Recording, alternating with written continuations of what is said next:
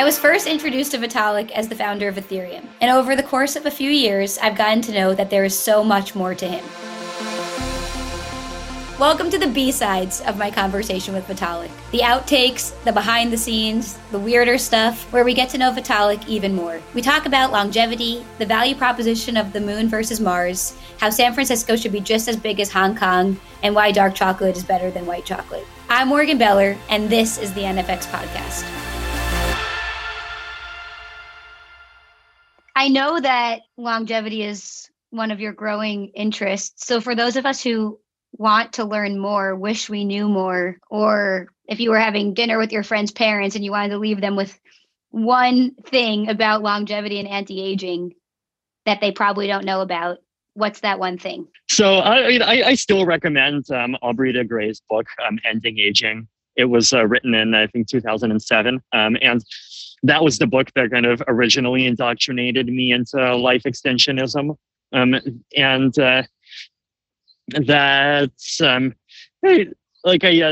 I talked to Aubrey more recently, like he still recommended that book to me. I think even as more recently as like 2 or 3 years ago, and he basically said that yes, these still basically are the 7 categories of aging that are by far the most significant. So that's a good primer if you want to kind of somewhat understands the basic concepts.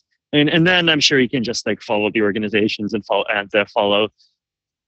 their websites and kind of some of the more recent articles that they're pushing out. There's also a subreddit, reddit.com/r/longevity.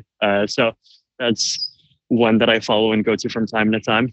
Is there any longevity challenge trial that has recently been published or that you've read about that you wish you could participate in? I think right now things are still like 5 years too early to be doing really serious stuff. So like there's a list of things that longevity people think have small effects, and people are kind of debating back and forth and having studies back and forth about. Ashwagandha is one of those examples. Metformin is one example, and then there's this kind of longer list that goes on. What else was there? There were some interesting recent results around kind of parabiosis. So this was this idea that kind of got reported on a few times because it just plays so perfectly into the kind of evil Silicon Valley like vampire stereotypes. The idea a few years ago was basically that if you had take an older person, or this works with animals too, and you basically just kind of connect their bloodstream to the younger person, then the older person would be kind of, quote, rejuvenated with the kind of younger person's blood to some extent. And like there were some sub-experiments on this. There were some like kind of results, and it was somewhat inconclusive. But of course, it really captured the imagination, just like, because of the bloody optics of the thing. But then there was this interesting study from a year ago that I think, or somewhere close to a year ago, that kind of really changed the narrative on this. Basically, it turns out that you don't need like young blood for this. Like it turns out that if you just replace part of a person's blood with, I think it was like water and with like saline and albumin and like basically just like water with a couple of other dumb things, then you can have basically all the same positive effects, right? So it turns out that the gains from that procedure don't come from like younger people having good ingredients. They come from older people having damaged ingredients. And if you can flush those damaged ingredients out, then you can potentially reduce the level of damage in a person's body.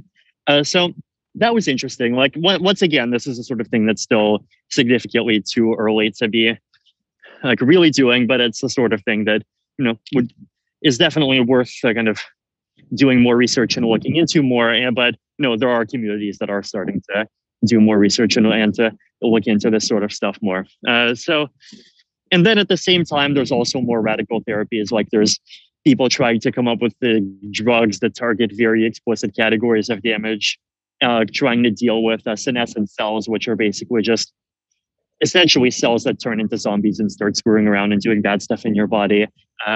There's drugs that go after just like various kinds of kind of protein related damage. And so far, it's still kind of in early stages, but it's kind of all slowly progressing. So there's a lot of interesting things happening, and I definitely encourage people to kind of look into it and follow along this space.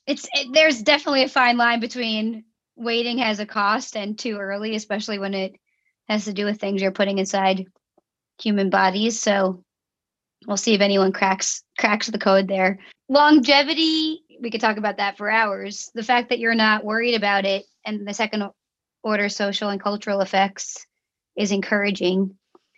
There has to be something that worries you about longevity. What is the risk, if anything, socially, culturally, biologically, economically? I think the things that worry me are probably around like human enhancement in ways other than longevity. Well, like just some people being much stronger and much smarter than others is definitely one risk. And just like the least kind of making sure that the enhancements that we end up creating actually are kind of available to everyone. But then even if available to everyone, and like different people may well end up choosing different enhancements. And so we may end up having kind of more differences between each other a century from now than we do today. And that could be a source of, could also be a source of like really interesting new ways for us to complement each other. So like that definitely worries me a bit more than longevity itself does. So one thing I'm not worried about is like there's no such thing as a gene for obedience to the Communist Party. Now, there might be genes that correlate with obedience in general, but if you give someone that gene, then there's no way to be sure that they're going to be more obedient to you instead of being more obedient to the first cult that reaches out to them on the internet, whose goal may well be to overthrow you. What is illegal either should be legal and or will become legal just because laws of physics, it's silly, over the next, let's say, 5 to 20 years? One big category that I think we already talked about is just participating in experiments at some earlier stages of a product's life cycle, whether that is whether that's medical or whether that's drones or whether that's self-driving cars or whatever else. I definitely hope to see kind of more movement in the trend of like people who wants to try things early, having ways to try things early, and I definitely expect, as I mentioned, kind of COVID to give a nice push in that direction. What other things? Here's a fun one. It looks like it's becoming more and more legal to build like actually reasonable amounts of housing in California, and it looks like it looks like the YIMBY movements are finally making some progress. And I saw whether there's like parking minimums got struck down in a lot of places, and there's more and more movements toward upzonings. Really, San Francisco should be as big as Hong Kong, right? Like San Francisco should have a population of 7 million people, and it should have the skyscrapers and all of that. But like instead, it's like barely 1 million. And it does feel like the San Francisco and California politics essentially kind of suicided to some extent by just giving in to existing residents' demands to just not building anything else. And it feels like the political winds behind those original kind of pressures are finally crumbling, at least to some extent. And that's something I'm happy with. It'll lead to lower rents for people. It'll lead to more people being able to live where they want to live. Do you think San Francisco is dead? I definitely think that San Francisco is never again going to be considered a necessary place for anyone to be the way that it was up until around 2015 or so. I expect it to continue to have a strong tech community with a lot of people there, but I would not be surprised if 30 years from now, San Francisco is widely viewed as a kind of establishment boomer town. Like basically, well, I guess the millennials will be the new boomers by then, but you know what I mean, right? Like, yeah, just like, you have your Apple and your Facebook and all of these kind of old world companies that just have to be based there because they have too many capital investments, and all the cool stuff is happening in the next Silicon Valley, which is, well, the set of interesting and innovative small countries is, I think, one kind of very powerful candidate for that. And then just generally, it'll be much more distributed. One of my favorite moments of last year, pre-pandemic, was we were in Israel together. And I feel very lucky that we not only had the opportunity to visit Palestine last year, but we had the opportunity to visit Palestine together. And for me, this was a really eye-opening experience, having visited Israel several times, but never crossing the border. So for you, I know you work with a lot of Israelis. You had been to Israel before. You had never been to Palestine before either. How did visiting the other side of the wall change your views on Israel at all, if at all? I don't know. Like that definitely seems like a very far from optimal situation on so many levels, right? Like it's just like even if you just notice the facts that like falafels cost 15 shekels on the Israeli side of the border and 5 to 10 shekels on the other side of the border, like you just know which side of that whole situation is a better place to be at the moment, and to just like which side has kind of just like more unfairness stacked against it. Also the way that the wall says exit when you go from Israel into Palestine, but like doesn't say exit when you go from Palestine into Israel, like that was I found that strange, and maybe symbolic of something. So many signs that there's like something strange and wrong, and like which direction the wrongness is going. So let's do some rapid fire questions, some this or that questions, to end on something quick and fun and see where this goes. Deep ocean or space? Space. Though Antarctica is also underrated. White or dark chocolate? Dark chocolate. I usually prefer 90%. So lately I've been getting more comfortable with some of the Robinhood. Just too. So Vitalik tracks every percentage of dark chocolate that he has ever tried. Yeah. So I have this long-term dream of eventually trying every integer from 80 to 100. And so far I've had, let's see if I remember, I've had 80, 83, I think 85, 86, 88, 90, 92, 95, 99, and 100. I believe those are the ones that I've tried. So it's still about 10 integers that I need to go through at some point. Okay, we have to find those other ones, and we'll find a way to send them to you. This one, I know you've got Blue Origin or SpaceX. SpaceX has been doing amazing work.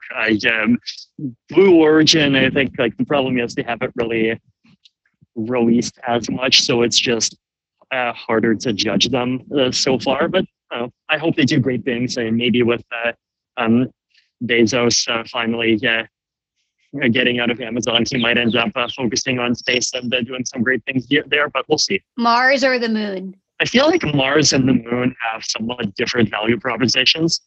Like the moon is interesting because, like, first of all, it's pretty close to the Earth. So if you have a conversation with someone on the moon, like the round trip latency, as we've established, is only about 2.3 seconds, so it's not going to be worse than this conversation. But Mars, on the other hand, like it's somewhere between like something like 5 to 15 minutes away. I forget the exact number.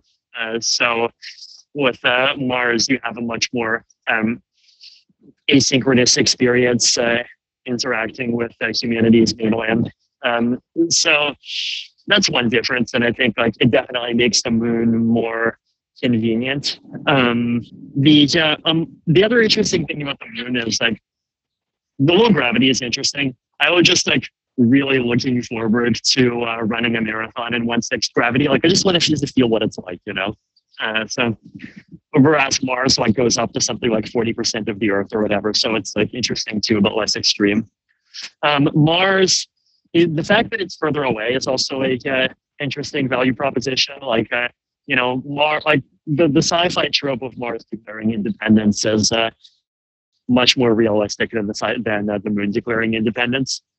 Well, okay, I guess there was one Robert Heinlein novel about that, but there's just way more sci-fi novels about Mars becoming its own thing. So by sci-fi narrative evidence, that's just more likely. In terms of like what you can do in both places, like I don't know. Like it ends up depending on like just what people want out of space travel. Do they just want a different experience? Do they want to be in a place like kind of disconnected from earthly concerns? Do they have some kind of industrial mining need? Is it something else entirely? I don't know. Yeah, we'll see. This isn't a this or that question, but since clearly I have space on my mind and a lot of my questions are space related, what's something that you think will happen in space that seems so sci-fi today? So like I personally believe a lot of the next $1 trillion industries will happen on space farming, space manufacturing, space drug development. You could think I'm crazy, which is fine. Or you can agree with me and say something that you think will be outsourced to space at some point in the next, let's say, 100 years. That seems crazy today. The one really boring example is using space as a method for points of travel from Earth to Earth. They're going to go up and just be like much faster than an airplane can be. Like the energy expenditures are pretty comparable and so forth. So that'll be interesting. Like I'm definitely excited about San Francisco to Singapore in 55 minutes or whatever the number ends up being. Aside from that, I definitely want space to be kind of a combination of, mainly a tourist thing for, together with some industries happening and just stuff being built in zero gravity. I'm not sure exactly what kinds of things it makes sense to be built in zero gravity. I'm just like not that much of an expert on those topics. That could be interesting things. San Francisco or Miami or Austin, because those are the places where people seem to be being sucked out of here too. There's also the quieter options, like Denver is one. The Ethereum Foundation has been quietly setting up a base that has more and more people in Denver. Denver's kind of cool, and I met the governor, Jared Polis. He was willing to read a crypto-themed children's book with me on stage, which I thought was really nice and amazing. And I follow him on Twitter. He just seems like a lovely, pragmatic chap. That's and then Colorado is right beside Wyoming, and Wyoming has all of that crypto-friendly regulation. So I think like that's definitely that's like the pool that neither the old guard nor the self-styled leaders of the new guard talk about that much. But I don't know. It was lovely. The aspect of being 1,600 meters above ground is interesting. I need to like properly try doing a run there. We'll see how that goes. And then what else? Miami. I've been to Miami a few times. It seems interesting, though I don't understand it well enough. So I definitely want to try to understand Miami more. The other interesting thing about Miami is that Miami is like a de facto gateway to Central America, right? Like all the flights going from random US and Canadian cities to like far, Central and South America places, unless they're direct, they tend to the hub. And, you have a lot of Cuban immigrants going to Florida, a lot of other Latin Americans in Florida. So I definitely think that like Latin America as a region is a region that the US is going to start kind of learning to care more about. I don't know. Like it may just like take China trying to like put up a couple of Belt and Road projects or whatever they call them in a couple of South American countries, and then US people will kind of get scared and realize that they need to compete somehow, or it could just happen on its own. I don't know. But generally, like it feels like Latin America does feel like one of these kind of slightly forgotten places that probably the US might need to do more interfacing with. And I say this as someone who has done far less kind of Latin Americaing than I wanted to. Unfortunately, South America in particular is still the one continent I've never been to yet, though that's going to change with the next DEF CON in Colombia when it happens. So this is another one of those kind of we'll see kind of situations. But basically, if U.S. Latin America relations go well, then Miami will be very well poised to benefit from that. I agree. We should all start learning Spanish. How many languages do you speak? This is complicated because it depends how I need to speak them. We're speaking English. I can speak Russian well. I can speak Chinese reasonably well. French and German, I can kind of understand decently, but I don't really have enough practice speaking either of them. Spanish, I kind of know a little bit of, and I can, kind of make my way through some blog articles, but I definitely want to really improve it. Aside from that, not too much. I did study Latin and ancient Greek in high school, but I regrettably do not remember too much of either. That's something else I'll also never forget is being in Bethlehem with you, and we're all, taking selfies, and you're translating the Latin on the side of the church. It was like my one opportunity to read Latin in 5 years. Vitalik, you make me laugh. You make me smile. You expand my brain. Thank you. This has been so fun. Thank you, Morgan. This has been fun. You've been listening to the NFX podcast. You can rate and review this show on Apple Podcasts, and you can subscribe to the NFX podcast on Apple Podcasts, Spotify, Google Podcasts, or wherever you get your favorite podcasts. For more information on building iconic technology companies, visit nfx.com.